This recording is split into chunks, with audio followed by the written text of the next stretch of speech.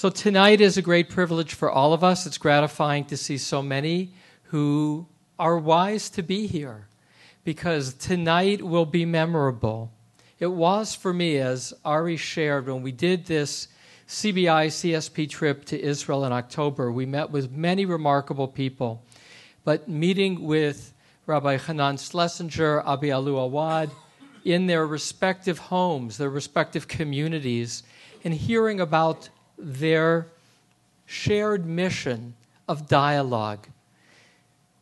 At the end of the evening, I'm saying this out loud so I don't forget, I want to read a quote from Tom Friedman's editorial in today's New York Times that relates to tonight.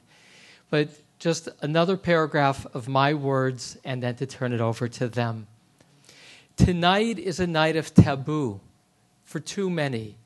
Taboo in terms of Israeli Jews not speaking to Palestinians, seeing Palestinians as dangerous and untrustworthy. A taboo of Palestinians speaking to Israelis, seeing them as dangerous and untrustworthy. And in those two respective communities, two different narratives exist, and each side hearing the other has not been an active listening. Ali Abu Awwad, Hanan Schlesinger are leaders in the art of dialogue, in building a future together despite different narratives, and learning not to fear each other. Our two guests, visionaries, two men who indeed live with courage, Ali Abu Awwad, Rabbi Hanan Schlesinger.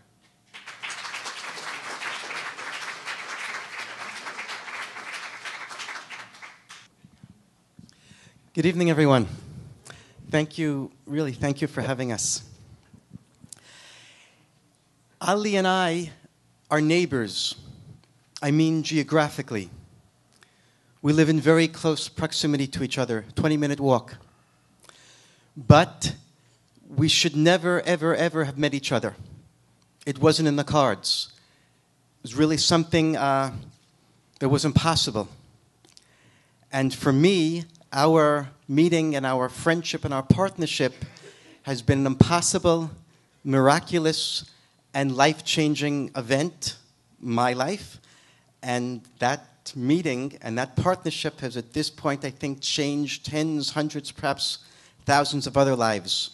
My story, Ali will tell his story, my story is really all dependent on him and what he's done to me. And the minute I tell you about this is going to be a story of transformation, there's going to be a lot of roller coaster ups and downs as I tell you what I've been going through for the past year and a half since meeting Ali. You may think at the beginning of my story one thing, hold your judgment because you'll hear other things, different things. In the middle and comparing the end to the middle, you'll also hear different things. So withhold judgment. This is a roller coaster. I would like to introduce myself with 4 terms. I'm, of course, a Jew, and I'm a rabbi. I'm a Zionist, and I'm a settler. When I say I'm a Jew, just about everyone in this room knows what that means. I want to take 1 minute to deepen, perhaps, for me, what it means to be a Jew. Obviously, Judaism is not just a faith community, not just a religion. We're a family, an extended family. A family become a clan, where a clan become a people, and a people become a nation. Jewish identity is not just individual identity, of course. Jewish identity is collective identity. We're all part of that chain of tradition, that chain of being. That chain begins with Abraham, with Avram Avinu. That's part of who I am. Avraham, Yitzhak, and Yaakov are in my blood. They're in my genes. I was born over 3,000 years ago with all of you here. We were at Mount Sinai together, and we're going through Jewish history. We're going through world Jewish history together, and there's no one in this room who's going to die today or tomorrow, another 5, 15, 20, 30 years. No one's going to die because as a collective, members of the Jewish people, we're all here forever, as long as there'll be human beings and Jews upon the planet. And it's not just as all of us historically are part of one being, and we're all together in the Kishkes. It's not just vertically, it's also horizontally. All the Jews alive at one point, at this point in Jewish history, were part of one nation, one people. We talk about this people, the Jewish people, horizontally and vertically. We always have to remember that the Jewish people was born on a certain piece of real estate. And that piece of real estate has always been crucial, central to our identity. And that piece of real estate, of course, is Eretz Yisrael, is the land of Israel. And throughout Jewish history, it's been part of who we are to this very day. So that's what I mean when I say that I'm a Jew. When I say that I'm a rabbi, that's much easier. I'm deeply connected to, and I've always been teaching the texts of our people. When I say that I'm a Zionist, what I mean is that I'm one of those people, one of those Jews who feels deeply that the time has come in Jewish history, in the 19th, 20th, and 21st centuries, the time has come for the Jewish people to consummate or to reconsummate our age-old connection to our historical land. The time to reimagine and re-experience the deep connection between the Jewish people and the Jewish land is right now. And when I say that I'm a settler,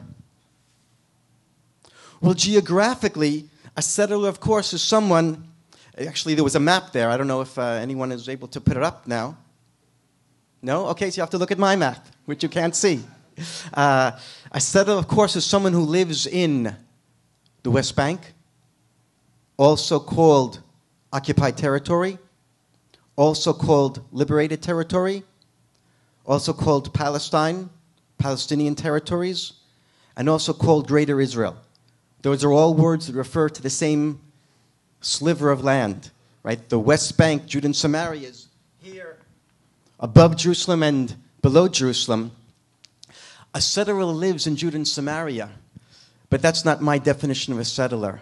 A settler is someone, a Zionist, who feels that if we're back in our ancient homeland, then I want to be at the center of it all. I want to be in the part of our homeland where the Jewish people began, where the Jewish people flourished, and that's always been the administrative and leadership center of the Jewish people. Because, you know, Tel Aviv and Haifa and Ashdod, Nahariya, on the coast, they're all part of the land of Israel. But for most of Jewish history, Jews didn't live there. Where did Jews live during the time of Abraham, Isaac, and Jacob? Where did they live during the time of Joshua? Where did they live primarily the time of David and Solomon? Where did we live throughout the Second Temple period? It was primarily not on the coast. It was what is today called the West Bank, is where the Jewish people were born and flourished throughout our history. And if we're back today in the land of Israel, I want to be where it all began. That's my definition of a settler. So let me begin the story. You know, you open up the book of Genesis, one of the primary, most powerful events in the book of Genesis is the Akedah, the binding of Isaac, the binding of Yitzchak. Abraham and Isaac, the family, they were in Beersheba, and they were commanded by God to go on a 3-day journey to the mountain that God will show Abraham, and there he is to put his son up on the altar and sacrifice him to God. And Abraham walked with Isaac for 3 days, from Beersheba to Jerusalem, to Mount Moriah. And if they walked for 3 days from Beersheba to Jerusalem, then Abraham and Isaac walked through the place that's now my backyard on the way to the Akedah. I live in Alon Shvut, a town, a settlement, a yeshuv, in the area of Gush Etzion, which is part of Yehudah, part of Judah. It's a 6 or 7 hour walk from my home going north to Jerusalem. On the morning of the 3rd day, as Abraham is walking with Isaac, he walked through where today is Alon Shvut. For me, as a religious observant Jew, who lives the pages of the Bible, for my wife, for my children, for my family, for my students, for actually all of the people who live in Alon Shvut in Gush Etzion and all the 22 settlements of Gush Etzion where it's primarily observant religious people, to live where Abraham and Isaac walked on the way to the Akedah is really, really powerful. And it's not just the Akedah. All of Abraham's life was spent walking the north-south axis, the central mountain range, going from Nablus, Shechem in the north, down through Beit El, what today is Jerusalem, through Bethlehem, down to my backyard, and then down to Hebron. That's where Abraham, Isaac, and Jacob lived throughout the book of Genesis, and that is where the settlers live today. That's where I live.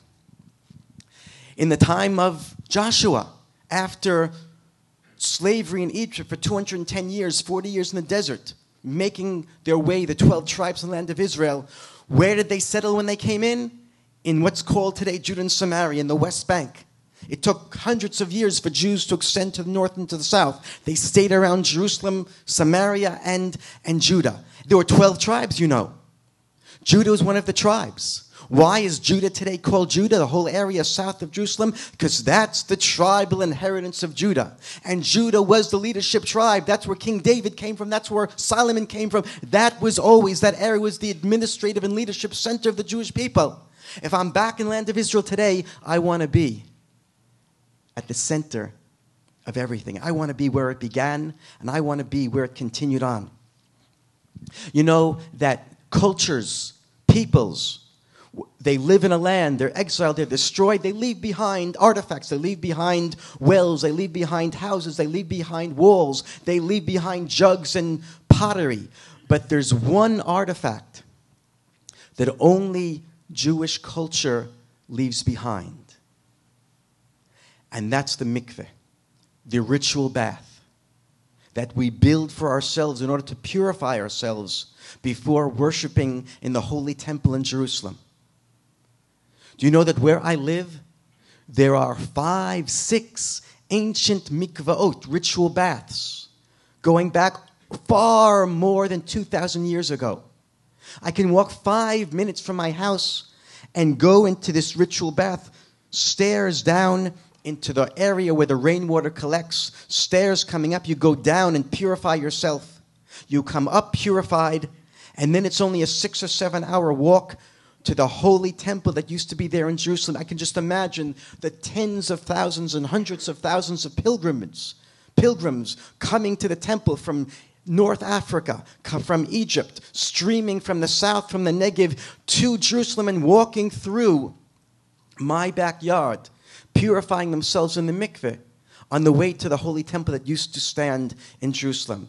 For someone living in Gush Etzion today, in Judah today, those memories, those thoughts are really, really powerful. And these ancient mikvaot, not all of them, but some of them are on a dirt trail that we today call Derech HaAvot, the way of the patriarchs. Now, what is this dirt trail? It's a north-south road going from Beersheba in the south up to Jerusalem, and even going further than that. Has been found on this road an ancient Roman milestone saying such and such miles left to Jerusalem. So this was the ancient road from 2,000 years ago.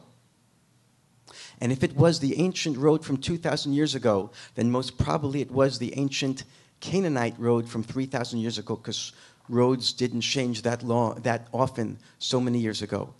So this road is the road that Abraham took for the Akedah, for the binding of Yitzhak. It's the road that the pilgrims took, streaming to the temple for thousands of years, and it's in the mikvaot, the ritual baths that are on this road, that pilgrims for hundreds of years purified themselves on the way to the holy temple in Jerusalem. To live there as a Jew today in the reconstituted Jewish settlement of the land of Israel is really, really powerful. The book of Zechariah. Thus said the Lord of hosts, there shall yet be old men and women in the squares of Jerusalem, each with staff in hand because of their great age. And the squares of the city shall be crowded with boys and girls playing in the squares. Thus said the Lord of hosts, though it will seem impossible to the remnant of this people in those days, shall it also be impossible to me declares the Lord of hosts. So we hear this amazing prophecy spoken in about the year 520 before the Common Era. And it's amazing. It's impossible. You can't believe that God could do this. What is God going to do? What's the amazing miracle? That there'll be Jewish life, little boys and little girls, old men, old women in the streets of Jerusalem. But what's so impossible about that? I mean, we know that there's Jewish life in Sydney. There's Jewish life in LA. There's Jewish life in New York, in London. Why is it an impossible miracle for there to be Jewish life, according to this prophecy, in the city of Jerusalem, in the squares and the streets of the holy city? Well, if we remember the historical context, then we know full well why the prophet says you would think it's impossible for there ever to be Jewish life in the squares and the streets of Jerusalem. Because when this was spoken, the city was empty. The city had been destroyed by the Babylonians 70 years before. There was nothing left. There was only jagged stones with jackals darting in and out. Nothing left in the city. Not only nothing left in the city, but many thought in those days there's nothing left of the Jewish people to go back to the holy city. We'd been in Babylon exile for those 70 years, and we're assimilating. The old people look at the young generation. They're not going to Hebrew school. They're not going to synagogue. They're learning Babylonian. They're dancing in Babylonian discotheques. Who's going to go back? And what are they going to go back to? But the prophet says, you think it's impossible for Jewish life to ever be reconstituted in Jerusalem? I can do it, says the Lord. And after those 70 years of exile, the impossible came true. 42,000 Jews, as described in the book of Ezra and the book of Nehemiah at the end of the Bible, 42,000 Jews after 70 long years of exile came back. And it was like a miracle. And then I say to myself, if it was a miracle 2,500 years ago, when after an exile of 70 years, 42,000 Jews came back, then what do I say in our generation? When we've been in exile from the land of Israel, not for 70 years, and not for 1,000 years, and not for 1,500, we've been in exile for 2,000 years. If coming back after a 70-year exile was a miracle, what do I say about coming back after an exile of 2,000 long, hard years? And it wasn't just 42,000 that came back in our day. There are today over 5 million, many over 5 million Jews in the land of Israel. From my perspective, from the perspective of this Jew, rabbi, Zionist, settler, what I'm experiencing is far beyond any miracle that any Jew has ever experienced in the annals of Jewish history. And I'm right where it's happening. Right where it's happening. That's really powerful. I was once told, excuse me.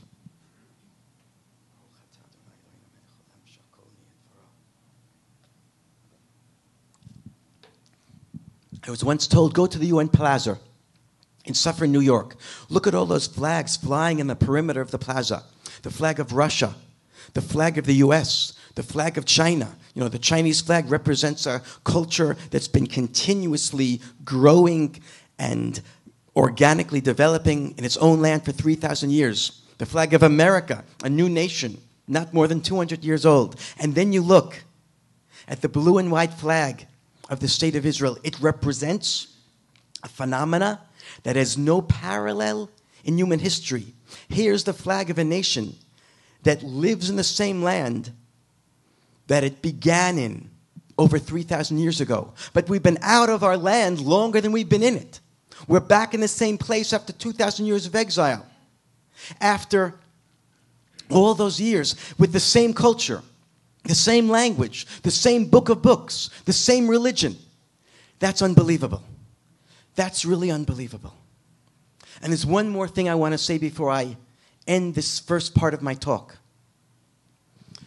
The book of Ezekiel, spoken in the context of that Babylonian exile after the destruction of the first temple 2,500 years ago, the book of Ezekiel has God saying to the prophet, you think your dry bones I can make dry bones come alive. The Jewish people in Babylonian exile, after those 70 years I talked about earlier, they saw themselves as all washed up. There's no hope for ever coming back. As a collective nation, the Jewish people are all dried up. And then God shows the prophet, you think that you're like dry bones as a people? Well, look in your dreams, vision, says God to the prophet. What do you see? And the prophet says, I see a graveyard.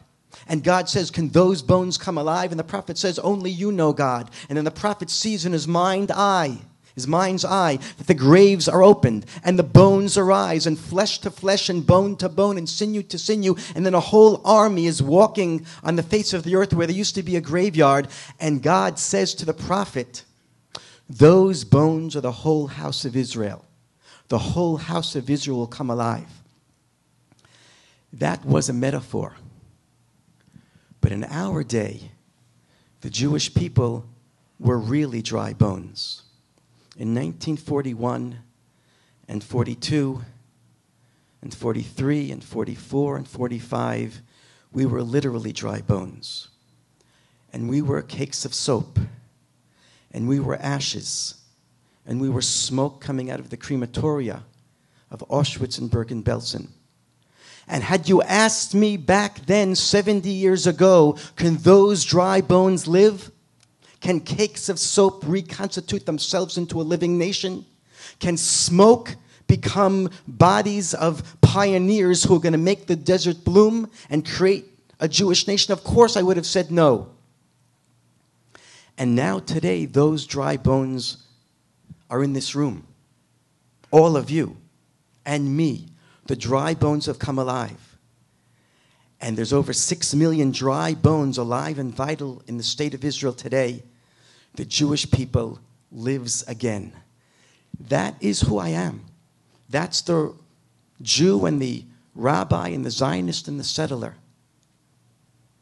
I tried to explain to you why I live where I live and what the meaning of my life is. And that was the full, complete, powerful meaning of my life until a year and a half ago. And a year and a half ago, when I met Ali, everything changed. And I believe today that the strength and the power and the righteousness of the narrative I just told you, that I believe in with every fiber of my being, I believe that the power and the strength of that narrative blinded me for all the 57 years of my life, until a year ago, blinded me to another truth, to another people, to another national entity that I just didn't see. And I can't explain how it could be that for 34 years I lived in Gush Etzion where 95 of the people around me are Arabs and Palestinians, and I didn't see they existed. I just didn't notice them. They were invisible to me. Because the truth I had was so all-encompassing, somehow, I can't explain it, prevented me from seeing the reality around me. And it's not just me that just missed all that reality around me.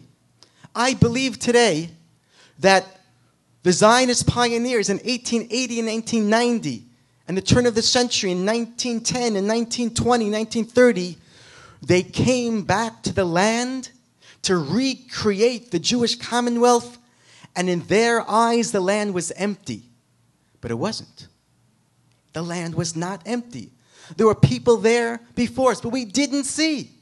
They were invisible to us because of our Zionist narrative, because of the truth of our past, because of our deep connection to the land of Israel, because of our need to create a homeland for the wretched masses of Eastern Europe. We didn't see that the fulfillment of our vision was about to cause a tragedy to another nation.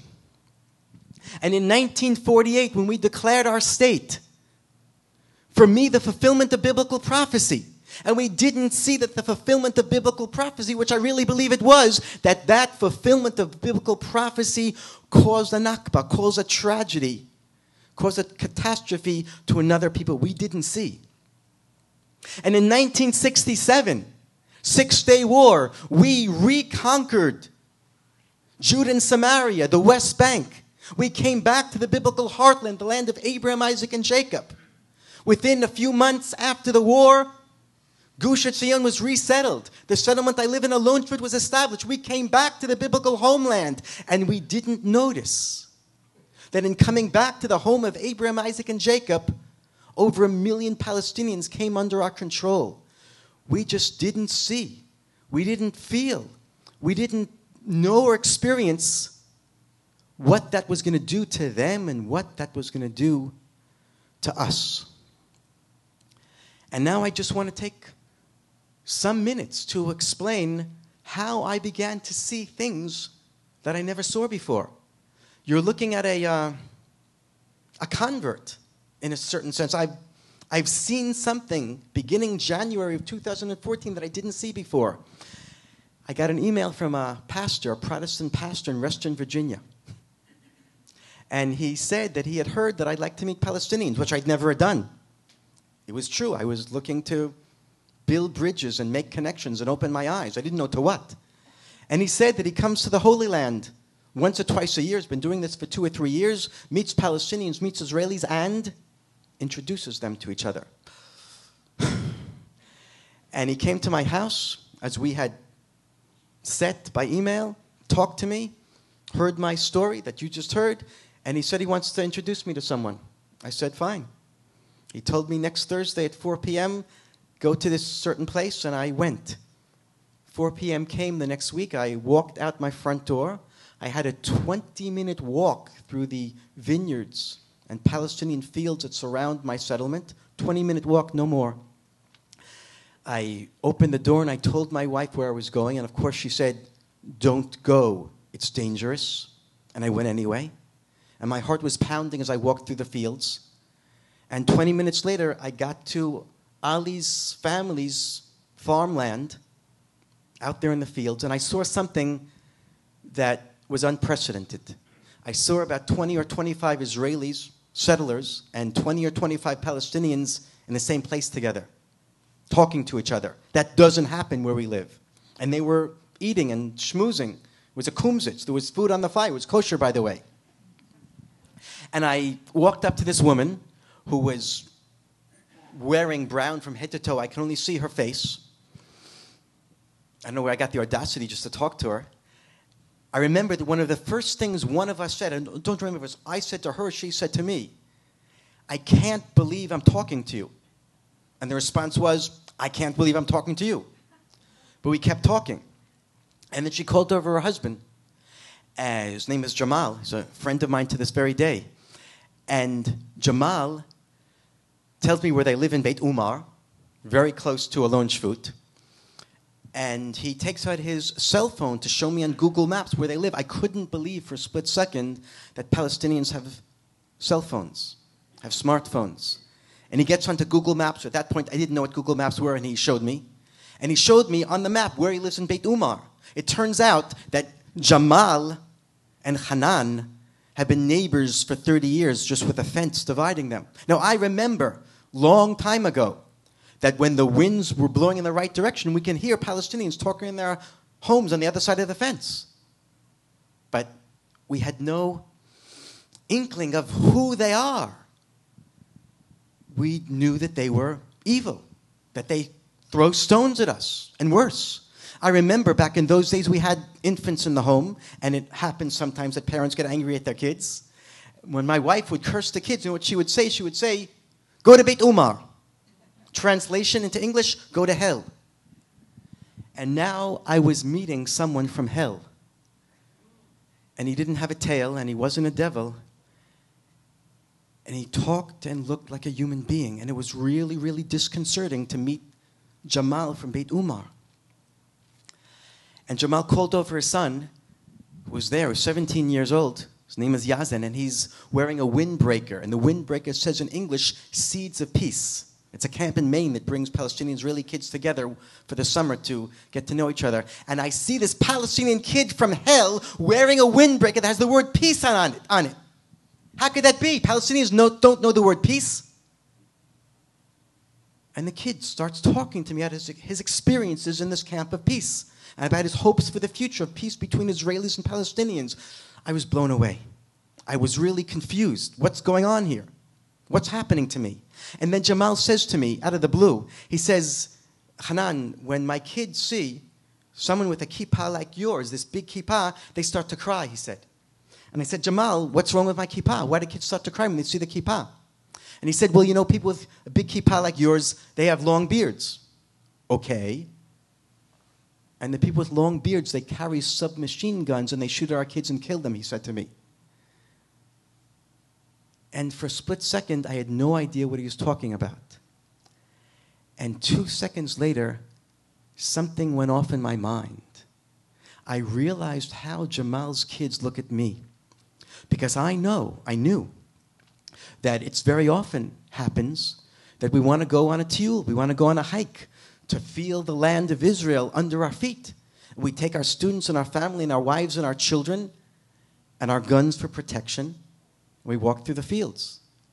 And how does that look to Jamal's little kids?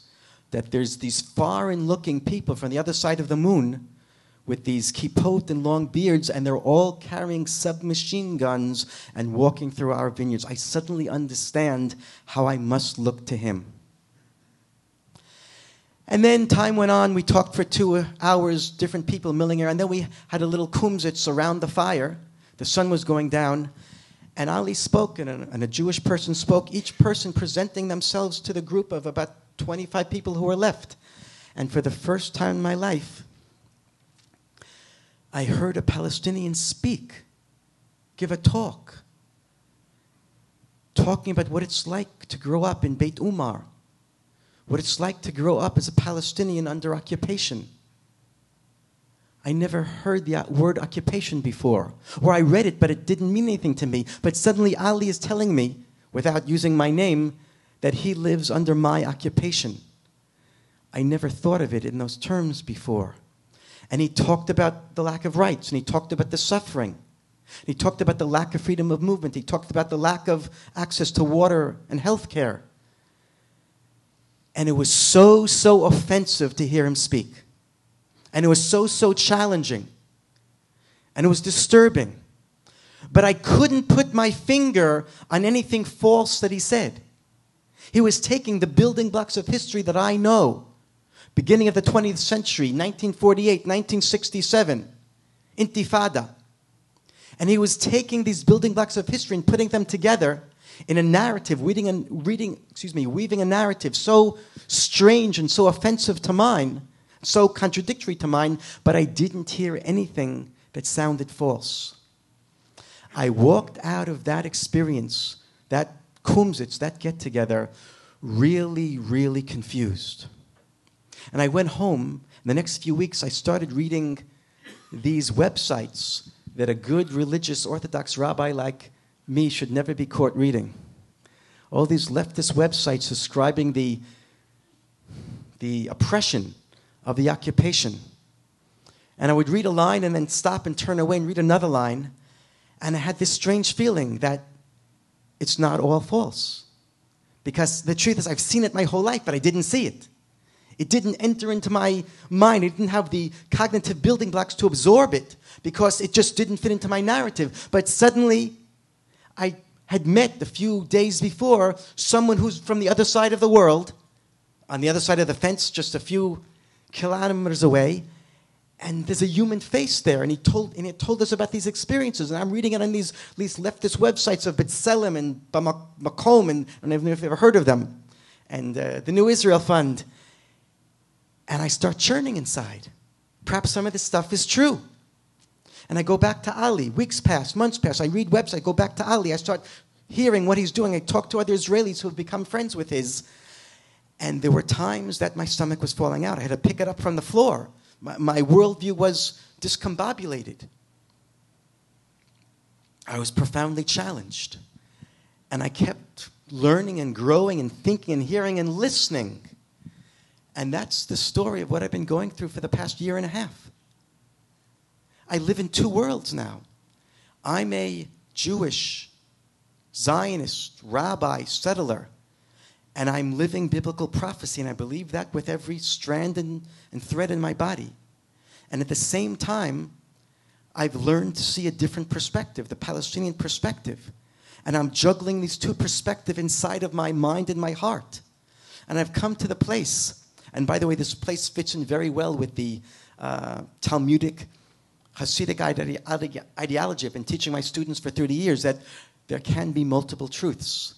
But for me, those multiple truths until a year and a half ago were always Reform and Conservative and Orthodox. They can all be true at the same time. And there can be different ways of being a Jew and pluralism. And suddenly my pluralism began to include Palestinians, Muslims, Arabs. And I live in a world of partial truths. And we're here tonight to take you on this journey of opening up your hearts to include partial truth. Never, never, never repudiating your own Zionist, religious, Jewish truth, but also finding room in our hearts to include another perspective.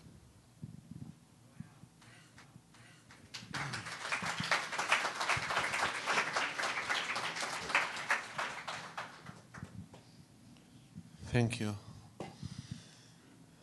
Good evening.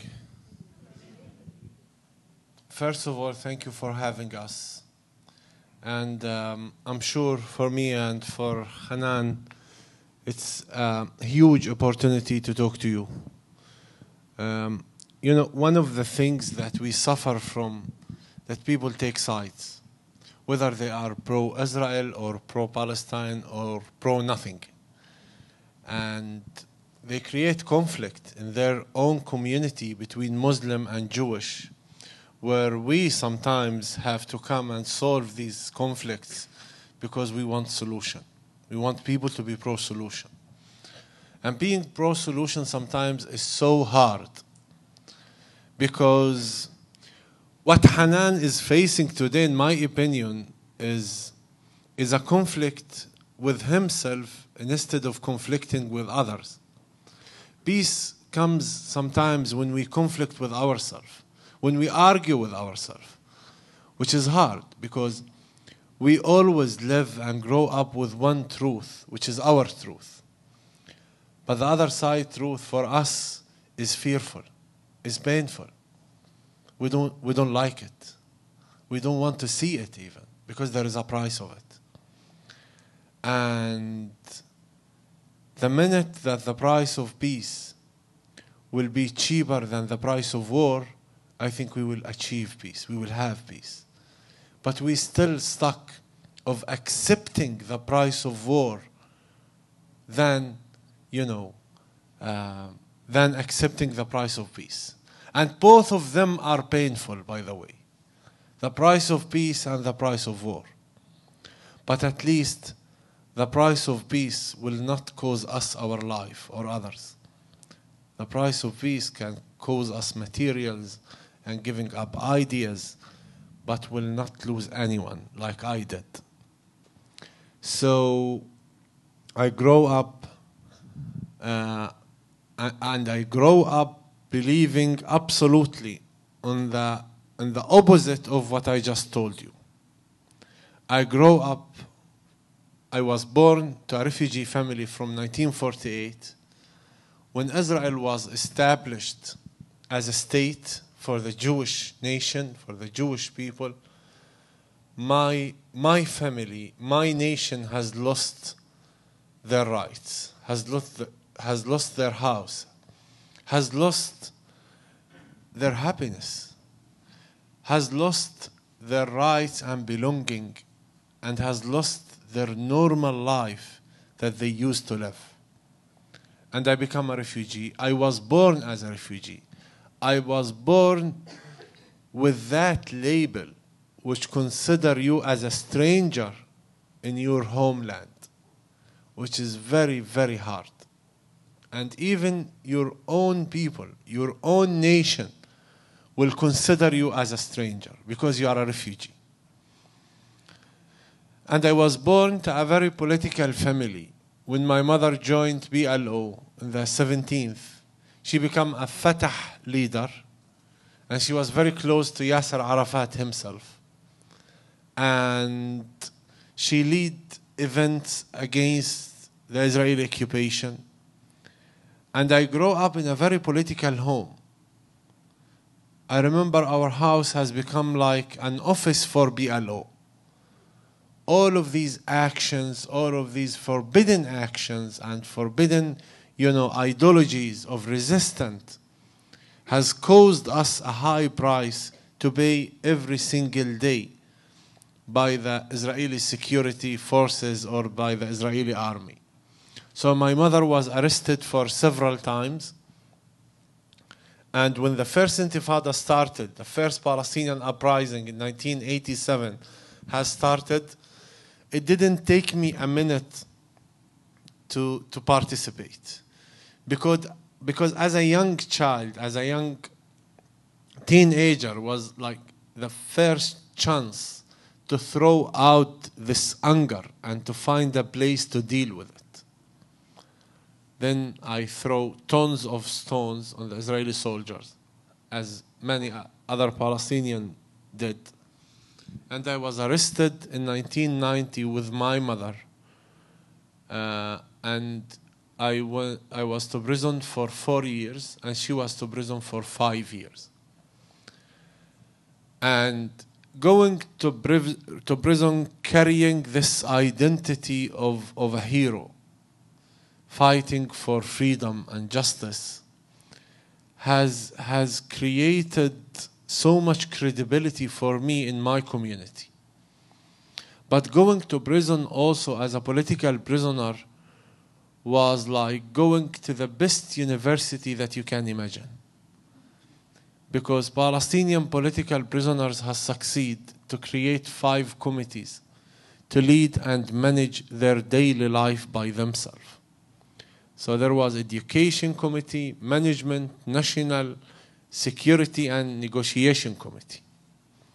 And I start learning and being part of that system which educate me just to be a best person with the most moral environment that you can imagine. So it's not the criminal environment when you hear about prisoners or prisons. It was the best environment that these prisoners has created with a high-level education system to educate their self. I have learned languages, English, Hebrew. Hebrew has become like my mother language. And I have learned many things. We used to sit twice a day in a circle to discuss interior and international issues. The leadership of the Palestinian community was in prison. These are the best people who used to lead the nation, the Palestinian nation. So this system has helped me to serve and to stand all of these years in the prison. And after 3 years of being to prison, I wanted to visit my mother in her other prison. And as usual, Israel has refused, even though the Israeli law gives us the right to do this every 3 months. So it took us 3 years and a hunger strike for 17 days, me and her, to achieve that. And for me, struggling and starving for 17 days to see my mother has strengthened me to hold it and to stand in this battle between me and myself. I felt that I was dying every day. But the moral cause of my approach has strengthened me. And the moral action by having non-violence, by having a hunger strike, has strengthened me. And I was sure that I'm going to win. I was sure about that, which has happened after 17 days. Then we visited each other. And for me, that was the first time, really, that I achieved something. I said it right? Because he fixed my language. I said it wrong before. And this event has changed all of my view to the conflict. I didn't become Mandela. I didn't become Gandhi or Martin Luther King. But my political mind has been convinced that there is alternative of physical action. There is alternative of violence. There is another way to achieve rights, effective way, by empowering the human being inside us. But to do this, you have to be a big believer of yourself before your cause. And this has changed many things inside me, where I was released 1 year after with my mother. And our mission was to transform the Palestinian nation from a place of revolution against the occupier to become citizens of a hopeful state by the Oslo Peace Agreement between both sides. And our mission as leadership, as leaders of our community, is to build the whole Palestinian constitutions for the Palestinian Authority. And we deeply supported the peace process. Even as a Fatah activist, we supported the peace process. But we were challenged. And this is something for me, I explain it to you because I really want you to understand what happened. Because today when politicians say there is no partner, I want you to understand why they are saying that. Because they are not partners. So our mission was challenged by the continuation of the military Israeli occupation on the ground. So we couldn't really create credibility to fight our extremists, because violence still considered as a freedom fight. If we want to consider violence as an illegal action, we should give the nation their rights at least to move freely. We couldn't do that as an authority, as a Palestinian authority.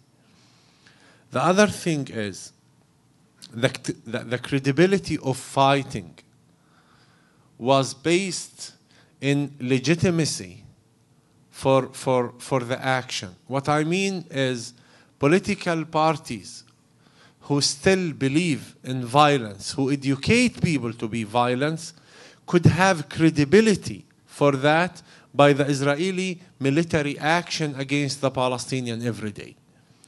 So we have lost. I was an officer for the Palestinian security forces.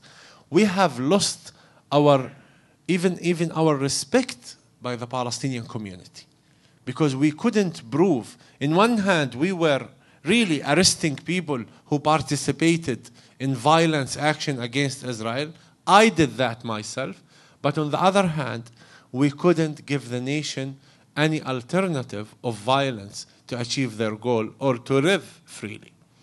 The other thing is continuation of political investment in our conflict by outsiders, by politicians, by political parties, by countries, by movements. Because we know very well that there is many outside parties are not willing to see peace in the Holy Land. They are not willing to see that.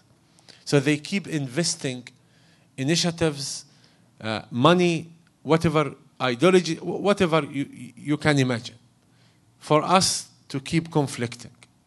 Third, the corruption of part of the Palestinian Authority, at least, that has raised also despair and anger among this authority, and lack of achievement of this authority for the Palestinian rights. Fourth, the peace agreement has become piece of paper and not more. There was no engagement of the two nations in any reconciliation process. Why? Because reconciliation needs values. Our politicians were not courageous enough to have these values. You cannot create reconciliation under occupation, like example.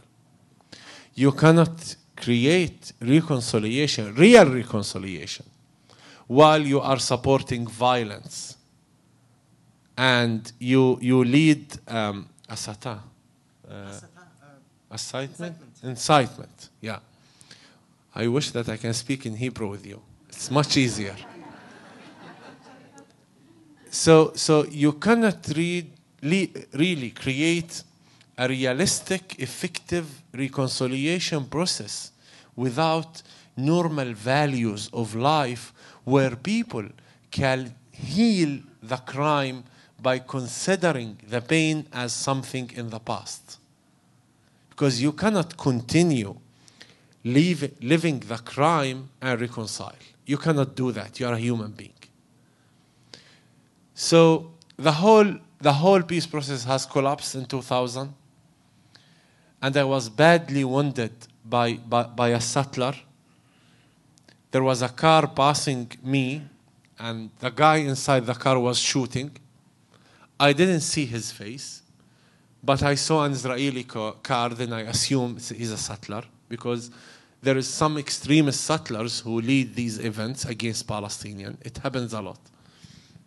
So I was sent to Saudi Arabia for medical treatment, where after 1 month of being there with my mother, I received the news that my older brother Yusuf, 31 years old, was stopped and very violently killed by Israeli soldiers.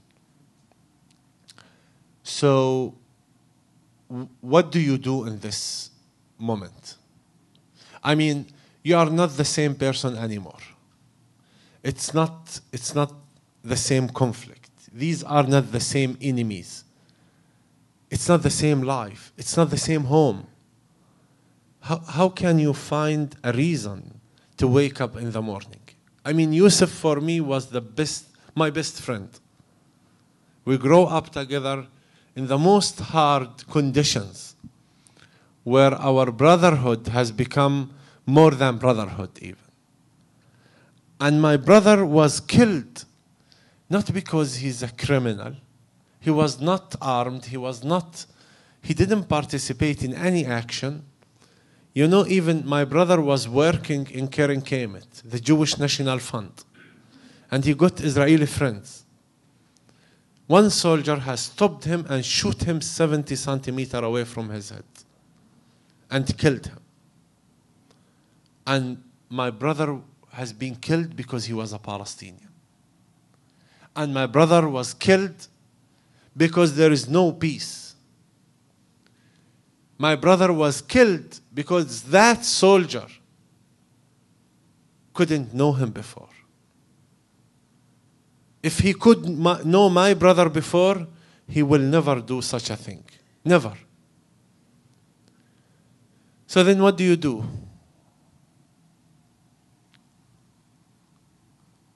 I think the normal action when this happened to anyone is revenge, or thinking about revenge. Because this is, pain is the factory of anger. Suffering is the factory of anger.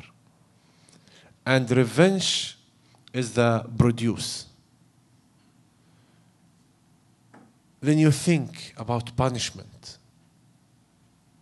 What could be this huge punishment that could heal your pain? How many Israelis shall I kill to feel better? Or to heal this wound? Or maybe to bring him back to his kids, his 2 kids? How many Israeli mothers has to cry to realize that my mother don't deserve to cry? How many dead bodies has to be created in Israel for this government to wake up and realize that taking a life of an innocent person will not secure another nation? This aggressive behavior will not really convince the Palestinian about any future of normal relation with Israel.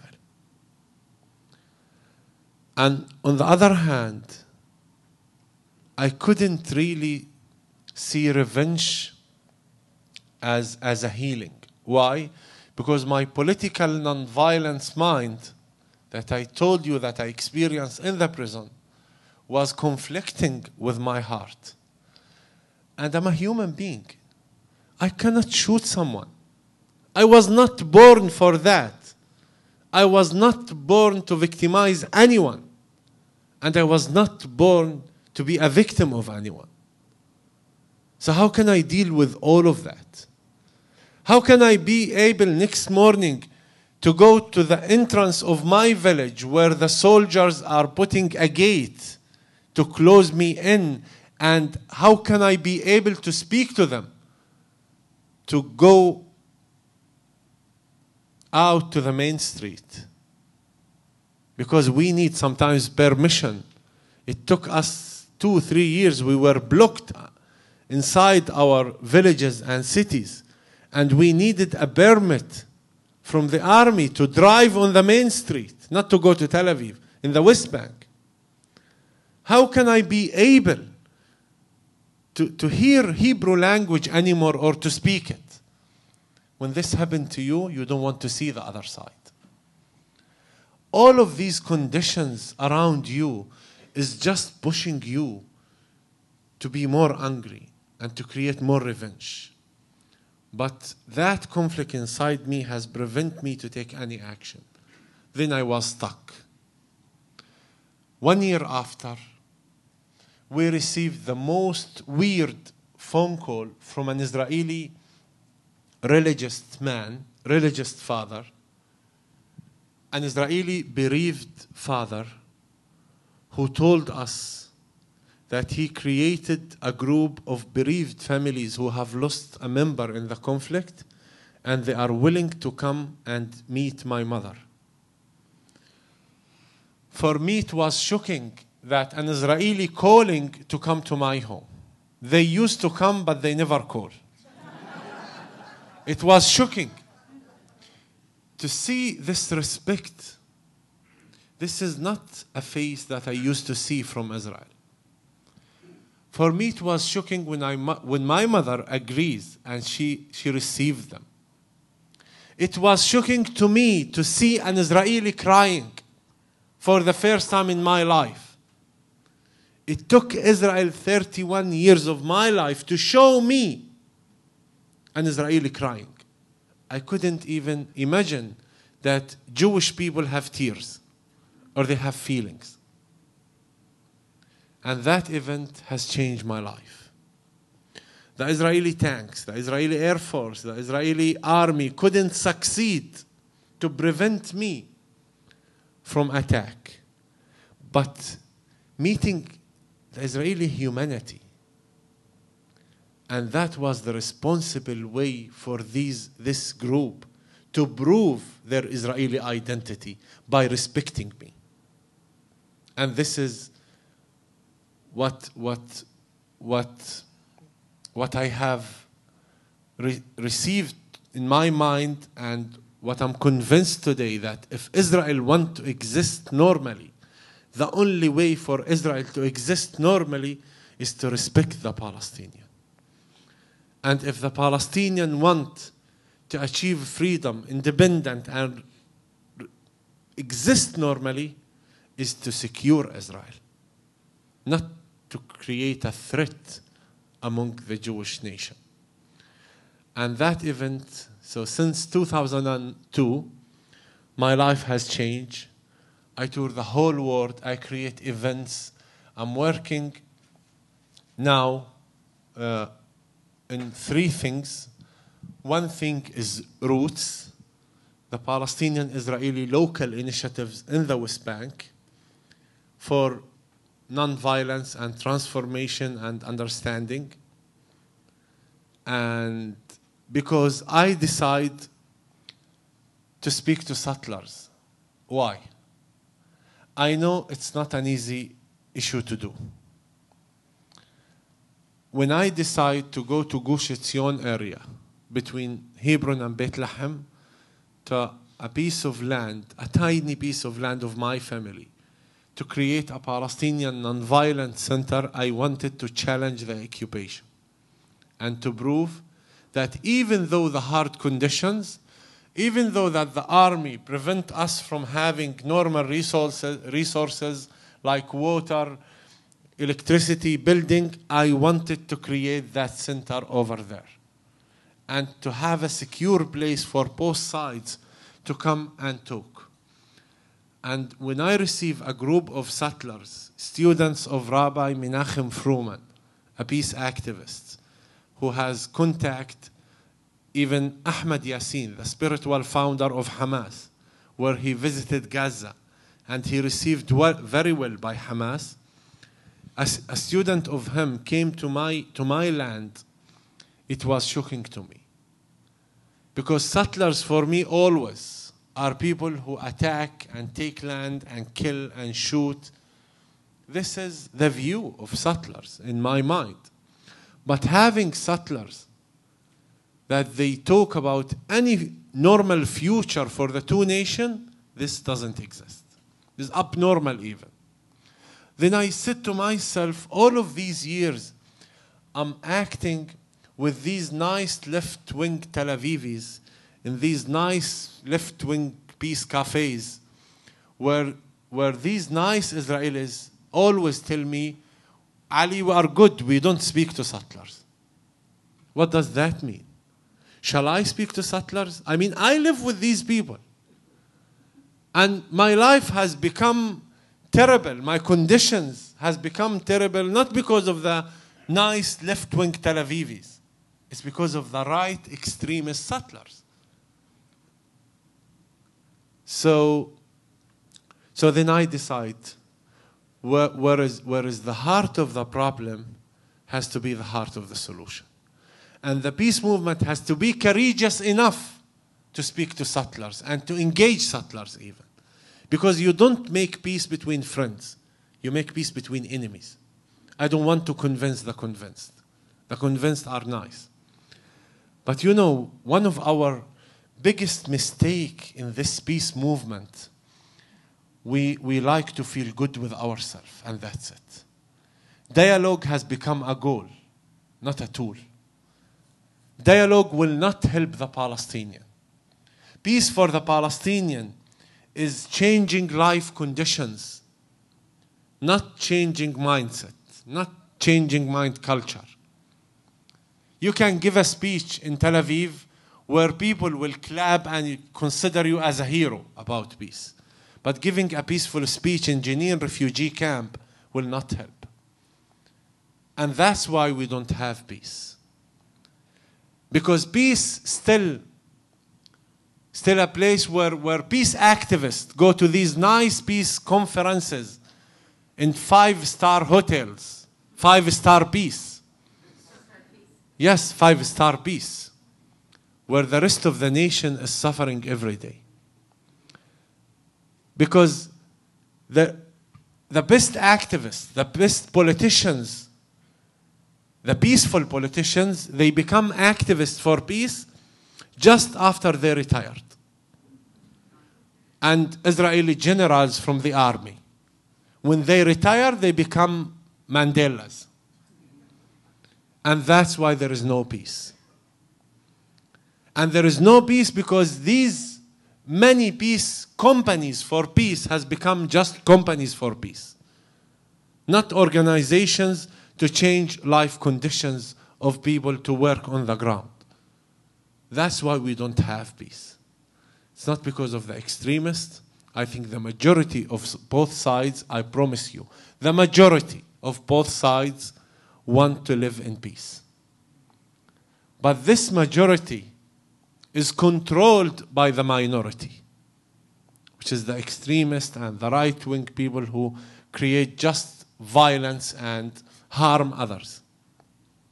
So the other thing, I mean, Ruth, we will tell you more with more details. The other things that I decide that the Palestinian nation has to create a new identity today. The Palestinian nation has to build a Palestinian national nonviolence movement to rise. To rise, first of all, the Palestinian has to identify with nonviolence, not as a tactic. not as a strategy even. It's as an identity. We have to prove that. Because the minute that we rise non-violently, the real revolution will be in Jerusalem and Tel Aviv. This is what we have to do. And there is so much interior issues that we have to fix as a Palestinian and stop using the occupation as an excuse. There is a duty, there is a responsibility for ourselves to take. And this is what now we are building, different local leaders from different areas in the West Bank coming together to create this non-violence movement where we call it change, تغيير in Arabic, shinui in Hebrew. This is what we call it. And hopefully we will succeed to come together and create a vision with a clear strategy to our freedom and to make peace with our neighbors. Third, I'm writing a book. And this book called Painful Hope. Because to have hope over there is such a painful issue. And I believe that this book is going to upset so many peacemakers. And I hope they will not kill me because of that. But I believe that the first condition in any reconciliation process is to say the truth. We have to say the truth. Even the truth is painful, we have to say it. Even sometimes if it's against us, we have to say the truth if we want a real peace, not a fiction. So thank you very much.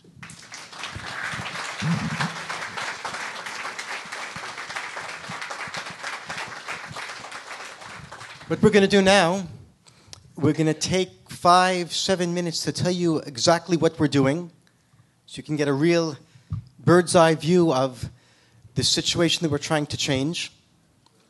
And then we'll have questions and answers. So, I want you to understand something.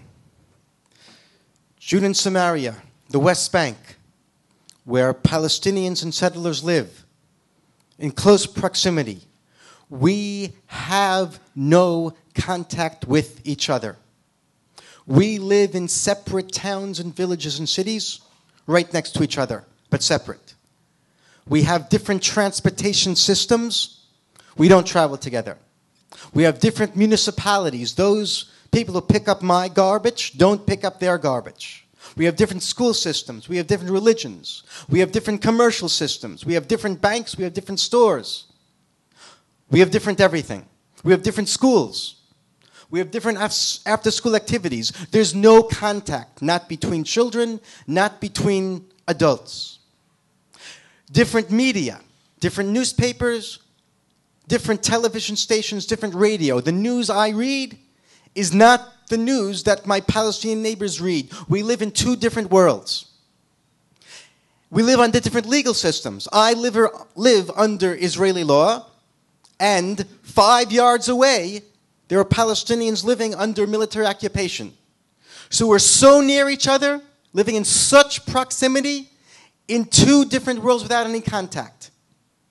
And that means, of necessity, there's going to be ignorance of the other, which means there's going to be resentment of the other, there's going to be suspicion and stereotypes and prejudice, and there's going to be hate. And acts of violence that occur on either side are blown up until people on both sides think that the other side, all they know is violence. That's what Palestinians think of Israelis, soldiers and settlers, and that's what soldiers and settlers think of Palestinians. We know nothing of the other. Even though statistically there's much more of a chance of being killed in a car accident in Judean Samaria than a terrorist attack, we're not afraid of car accidents. We're deathly afraid of terrorist attacks.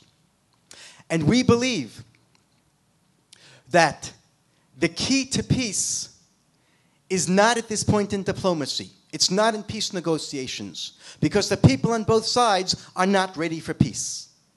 Not ready for peace, because we don't see the humanity on the other side.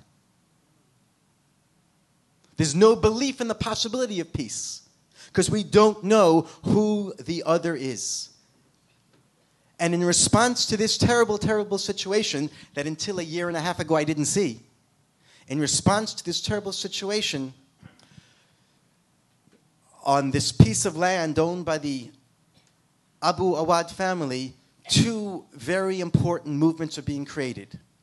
One of them Ali described, the Palestinian Nonviolent Movement, which Ali is working with hundreds of local Palestinian leaders to create a new Palestinian identity, as he talked. And the second movement being created on this piece of land that has equal access for Palestinians and Israelis, is Roots. In Hebrew, Shoashim. In Arabic, Judor. The local Palestinian-Israeli initiative for understanding, nonviolence, and transformation. And in one word, what we're about is meeting the other. That was 3 words. Meetings.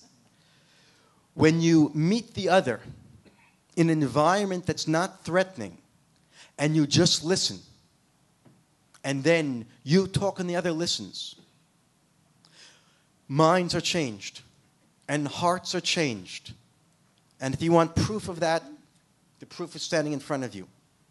And I've seen in the past year tens and hundreds, perhaps thousands, I'm not sure, of hearts changed. And it has an effect. It has a deep effect. And when there's another 10,000, another 100,000 Israelis and Palestinians, people on both sides, whose hearts have been changed by real, deep, human contact with the devil, with the other, then those walls of suspicion and misunderstanding and mistrust and stereotype, those walls begin to fall down. And I'm going to ask our friends to give out sheets that we prepared for you. We want to take now another 2 minutes, I think, to tell you about some of the programs that we're doing. We have, I think, 20 different programs going on that are all based upon educating about the other and meeting the other. I chose 3 or 4 programs to put on these sheets, 3 or 4 programs of ours to spotlight. And as we're giving out the sheets, I'll just show you what's there. The first thing listed here is the after-school program. Listen to this. Kids, Israeli and Palestinian, again, no contact with the other, no common reference point, no common language. The only commonality is each side thinks the other is a violent devil. We have a photography workshop. A photography workshop. It's just 5 Palestinians and 5 Israelis meeting for 5 weeks and learning how to use the camera. They're 4th and 3rd graders and some 5th graders. As they learn how to use the camera, they learn about the other. And when that 5-week series ends, we begin again and begin again with another group of 5 kids from this side and 5 kids from the other side. And those kids are not going to be the same. And when their classmates back in the Israeli school and the Palestinian school, when their classmates talk about the fact that all Palestinians are terrorists or all settlers are bloodthirsty killers, these kids are going to know that that's not true. And they're going to say that. They're going to say it to their classmates and they're going to say it to their parents. And we want to continue that. And we want to ask for your support, however you can, to help us continue this photography workshop. And I'm going to tell you about another program we have for kids. It's here on the sheet. A summer camp. Last year, don't you remember, there was a war in the middle of the summer, the war in Gaza. And while that war was going on, and people on both sides were demonizing the other for what the Israelis were doing to Gaza and what the Gazans were doing to Israel with the rockets, while both sides were demonizing the other, we had 20 or 25 kids from each side coming together for a summer camp. Now, I have to admit, the summer camp wasn't 8 weeks and it wasn't a sleepaway camp. Our summer camp was only 2 days. But you know what it's like? When you have 20 kids from each side riding on a donkey together or playing soccer together or working with clay together or in a petting zoo together, and you see them each holding the snake together, this Palestinian kid and this Israeli kid, those kids weren't the same after that. It was only 5 hours. And by the way, the parents who were there were looking in their smartphones while the kids were in the petting zoo and reading about the rockets falling. But no one went home. And the next day we went to the beach together. And actually, the bus was scheduled to go to the beach in Ashdod. We had to change the course to go north. These Palestinian Israeli kids in the same bus were fleeing from the rockets together. By the way, there was a lot of mothers there in the bus, and there was one grandfather with his granddaughter. I get emotional when I talk about this because you can't imagine the power of seeing the other and being with the other and singing with the other and eating with the other. Now, I have to admit, when we got to the beach, by and large, the kids stayed with their own. Palestinian kids over here and the Israeli kids over here. But when we had lunch together, we both ate from the same tub of hummus. The kids were talking to each other, and the parents were talking. Not a lot, but again, I can guarantee you that the people who went to the beach together with the people from the other side, they came out of that changed. And this coming summer, it's not going to be 2 days, it's going to be a week. It's going to be a week with the help and support of the thousands of people we're talking to in America on this 3-week trip that Ali and I are now in the midst of. And I'll just tell you a little bit more. You have the summer camp, we talked about the photography workshop, the language courses that we're starting, in which Palestinians who don't know Hebrew and Israelis who don't know Arabic sit together in the same classroom. By the way, our classroom is a log cabin. Sit together in the same classroom and learn the other's language together with a professional teacher. It's really, really hard, and it's really, really important. And that's adults and that's kids. When you learn the language of the other, you learn the culture of the other. I want to tell you something, that until a year ago, when I heard Arabic spoken, I heard the language of terrorists spoken. That's the way I processed it, and it was frightening. And today, the Arabic language no longer frightens me. It's the language of my friends. And then there's the Local Leaders Program. That's a program that's Israeli leaders. They're not coming to meet the other. They're just coming to talk together about how they can work with the other. What we can do to reach out, whether it's work we're doing with local Israeli doctors, to reach out to Palestinian patients and to Palestinian doctors to work together, whether we're meeting with local Israeli mayors to ask them and encourage them what they can do with their counterparts on the other side that they don't even know. Or when we talk to rabbis and encourage them to get involved in our interfaith dialogue with Muslim clergy and Christian clergy on the other side. And especially our work with the local army commanders. When we're developing a program right now that the local army commanders have agreed that when reserve soldiers come to serve in the area, they'll meet Ali first before they start interacting with the Palestinian population. And they'll meet me, they'll meet settlers who have something good to say about the humanity on the other side. That's really, really effective. So we're going to ask you, if you're able, to give us some support, to give us your financial support. If you have resources that you can think of that you can help us with, whether it's in social media, whether it's in spreading the word to others, whether it's just going to our website and signing up for our quarterly newsletter to hear what's going on and perhaps get involved in the future. And of course, when the synagogue comes again on another tour of the Holy Land, come again and visit us and be exposed to the work that we're doing. So on the sheet there, you have a website where you can donate with PayPal by a credit card. You have an address that you can send tax-deductible contributions to, and we're very, very appreciative of the support that you can give us. Questions? Which one? So do you want to moderate that? Or? I don't know. You know, it's always very hard for the first person to ask the question, so let's start with the second question. Do you want to try? Okay, so I saw first a hand in the back there. Yes. I had read that there was a proposal to have them at Palestinian. You want to come in? The mic's right there. Where's the microphone right here? I had read that there was a proposal that Palestinians from the West Bank were not allowed to use the bus with Israelis to go into Israeli territory. What is the status of that proposal?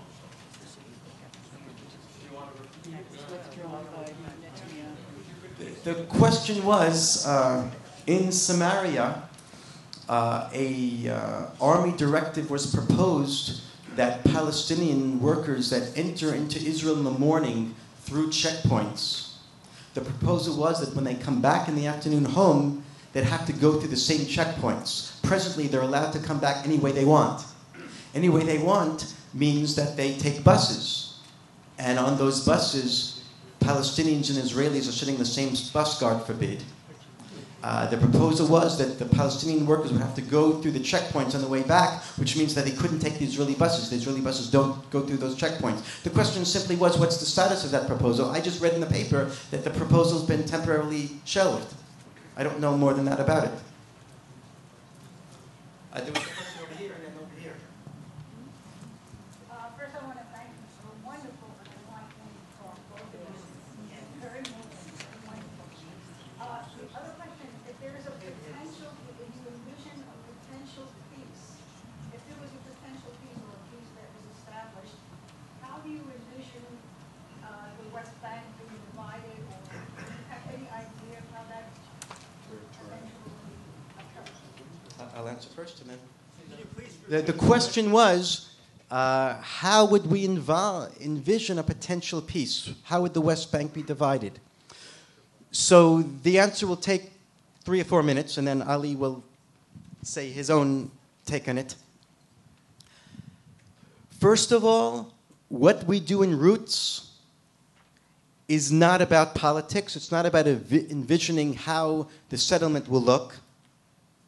What we're involved in is preparing the groundwork for any future settlement, the human groundwork, the human reconciliation understanding. So we're not involved in such things, but you asked me my personal opinion. I'll tell you what I think, and what I think does reflect what many of the activists on both sides, Palestinian and Israeli, what many of the activists in our group think. I think we've been coming in the direction I'm about to spread out in front of you simply because of our contact with the other and our growing knowledge of the other. So it goes like this. I have seen in my life a number of times, I think from Hamas, a picture of the whole, what I call the land of Israel, the Israel within the border of 1948 to 1967, and Israel beyond the West Bank, beyond the Green Line, the whole thing. I've seen it with a Palestinian flag over it. And that indicates to me, as to many Israelis, that Hamas doesn't recognize Israel. They want to throw us into the sea. And I've also seen the lapel pin of Bnei Akiva, the religious youth movement, which has the exact same geographical area without a boundary in the middle, without the Green Line, with an Israeli flag over it. What that means is that both sides believe that the whole land from the Mediterranean to the Jordan belongs to them. And I believe that both sides are right. I believe that the whole land really does belong to the Palestinians. And I also believe that the whole land belongs to the Jews. The Green Line is totally artificial. As I said in my words an hour ago, the area beyond the Green Line, West Bank, Judah and Samaria, occupied territories, Palestine, that's the biblical heartland. You can't take it away from the Jewish people. On the other hand, Jaffa, Haifa, on the coast, the area considered to be Israel, that's Palestinian land. That's where Palestinians have lived for hundreds of years. They've lived in the West Bank and they've also lived on the coast. You can't take it away from them.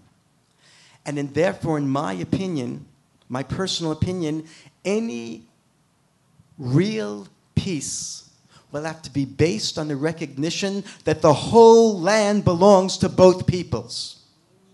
The whole land belongs to both peoples. Splitting it down the Green Line is unfair to both sides. And splitting it along the Green Line and giving each side half, or one side 70%, the other side 30%, is going to be unfair to both peoples. And the people on each side that have historical memory are going to be full of resentment that injustice was done to them. And therefore, such a peace will not last. That's my opinion. Okay, so then what do we do? if you can't split the land. And as Ali always says, Palestinians might want one big binational state. Israeli Zionists will never accept it. So I just basically said there's no hope of peace. Finished. So what's my answer? There has to be a split of the land down the green line while recognizing that the land on the other side still belongs to the people on the opposite side. The Palestinians get the land that's called the West Bank, and the Israelis get the land within the 67 border, but there has to be open borders, that each side can freely move to the other side, and that will cement the fundamental recognition that the whole land belongs to both sides. The border is created because each side wants its own state, but the border is not the main thing. The main thing is the recognition that the whole land belongs to me as an Israeli living in Tel Aviv. Judah, Jerusalem, the West Bank, Alon Shvut is also mine. As a Palestinian living in Beit Umar and Hebron, Jaffa and Tel Aviv are also mine. So there has to be a split, but there has to be a recognition that the land on the other side belongs to the other side that didn't get it. They could move there freely. And then there has to be a confederation that, again, makes it clear that it's really one big land that belongs to both sides. And there's a whole program that's called Two Peoples in One Land. The acronym is IPCRI. You can look at it online. That's developing this peace plan. And I'll just say one more thing. It sounds like a naive dream. It is a naive dream. At this point, any possible peace plan is a naive dream because neither side is yet ready for any peace. We haven't yet recognized the full existence and the full rights and the full legitimacy of the other side. That's the work we're doing in Roots. Ali has to get a chance before the next questions. No, I'm good. You agreed with everything I said? Yes. So we were impressed when we met with you in Israel, and it's very impressive tonight, but it's actually more impressive when you're at the Roots headquarters with the chickens running around, the Turkish coffee, out there in the West Bank where they live. So thank you for coming here to talk to us. But I asked you a question, I'll ask you again, which is for each of you, how are you perceived, how is this movement perceived in your own settlements, in your own villages, with your own friends? Yeah, how do we receive by others in our own community? Well, first of all, I paid the highest price to say what I'm saying today. But I think the majority of both sides are tired of this conflict. The issue is they are not engaged in any solution. They are stuck with anger and fear. And they act, and they still act, just as victims, not as survivors and not as leaders for change. And this is what we are doing also in Roots, to create messengers of change. The other thing is, my enemy is not the people themselves. My enemy is their suffering, their anger, and their fear. So when I'm stuck with someone who disagrees with me, they still respect me. I feel people still respect me. But people are hopeless. They have no hope.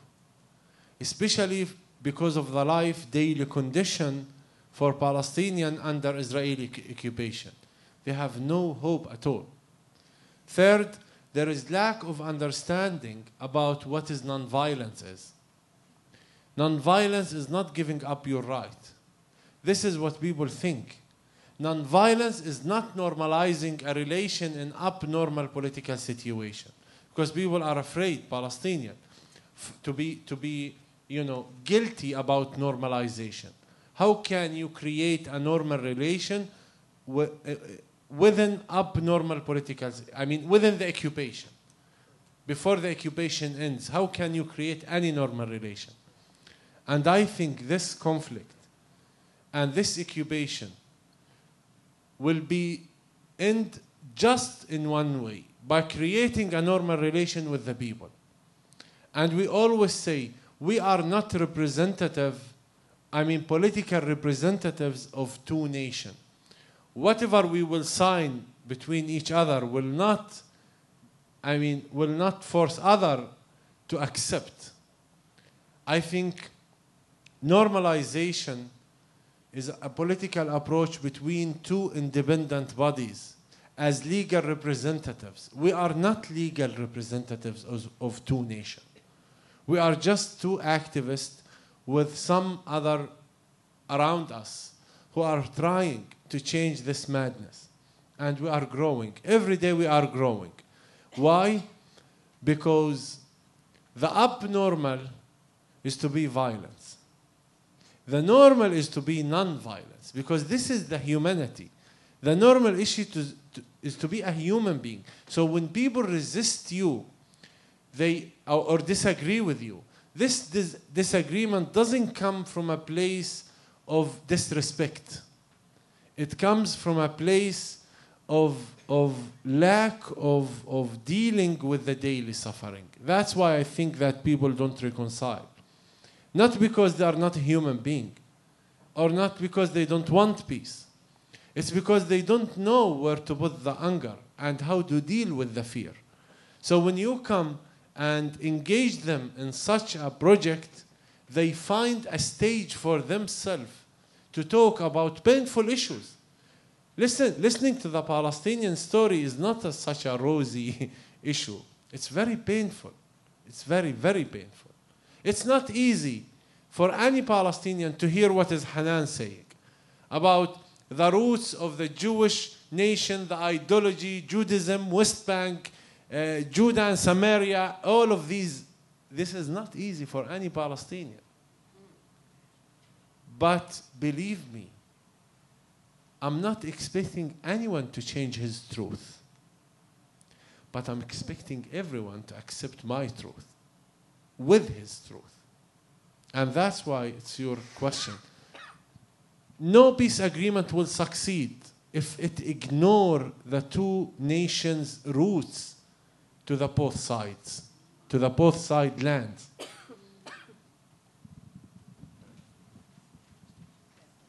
Let's take more questions. From what I understood, Ali, when you said that even if you're Use the capable of microphone. changing the hearts and the minds and maybe touching the true desires of most people for peace and humanity, there's still one obstacle will still be a segment of the population on both sides that have their own ulterior motive or their agenda for fomenting and encouraging unrest and distrust and war for whatever reasons. I think I understand. I think I have some understanding of maybe what those motivations might be on the Israeli side, in Israeli politics, but I'm wondering if maybe you could address what that particular segment of the population's agenda is on the Palestinian side that might want there to be this war, even if it's maybe coming from other Arab countries, or I'd like to understand that more. If I understood correctly, can you reframe the ideology of the others of your side, of Palestinian side, that rejects this kind of dialogue? So there are leaders who reject and people who reject peace for their own agenda. How would you characterize what their agenda is? Well, first of all, you have to understand that we are not equal. The values and analyzing of peace and war in each side are different than the other side. By the end of the day, any legitimacy or credibility of our extremists based on fighting the occupier. The occupation is the best support for Hamas, like example. That's what I believe. And Hamas is the good support for the occupation. And the majority of the Palestinian nation want to live in peace, having peaceful life. Actually, the majority of the Palestinian nation want to be engaged with Israel because we have benefits from this engagement. You know, we build settlements by our hand. We, as Palestinians. But when it comes to politics, we're against settlements. And we feed our kids by building settlements. This is one. The other thing is, I don't believe that there is a place without extremists. There is no 100% peace. Not in one country. Every country has its own terrorist and extremist. The difference is, any government, what is the credibility of that government that can fight extremism and bring the majority of the nation to agree with the peace, is political life conditions.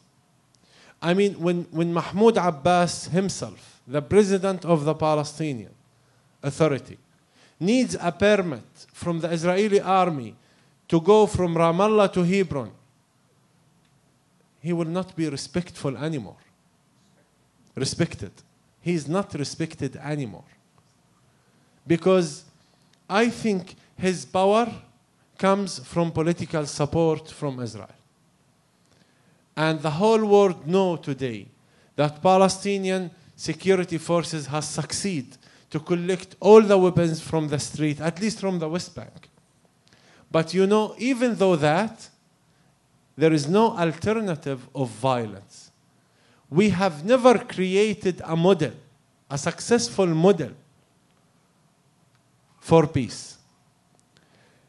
I don't want a ceasefire with Israel.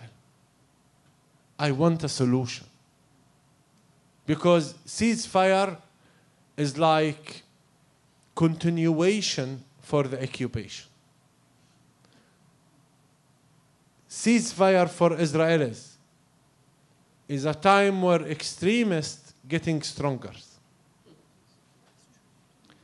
I want solution, because peace for us is not to cease the fire. Peace for us is to start living. We are not alive. You know, more than 47% of the Palestinian population are unemployed.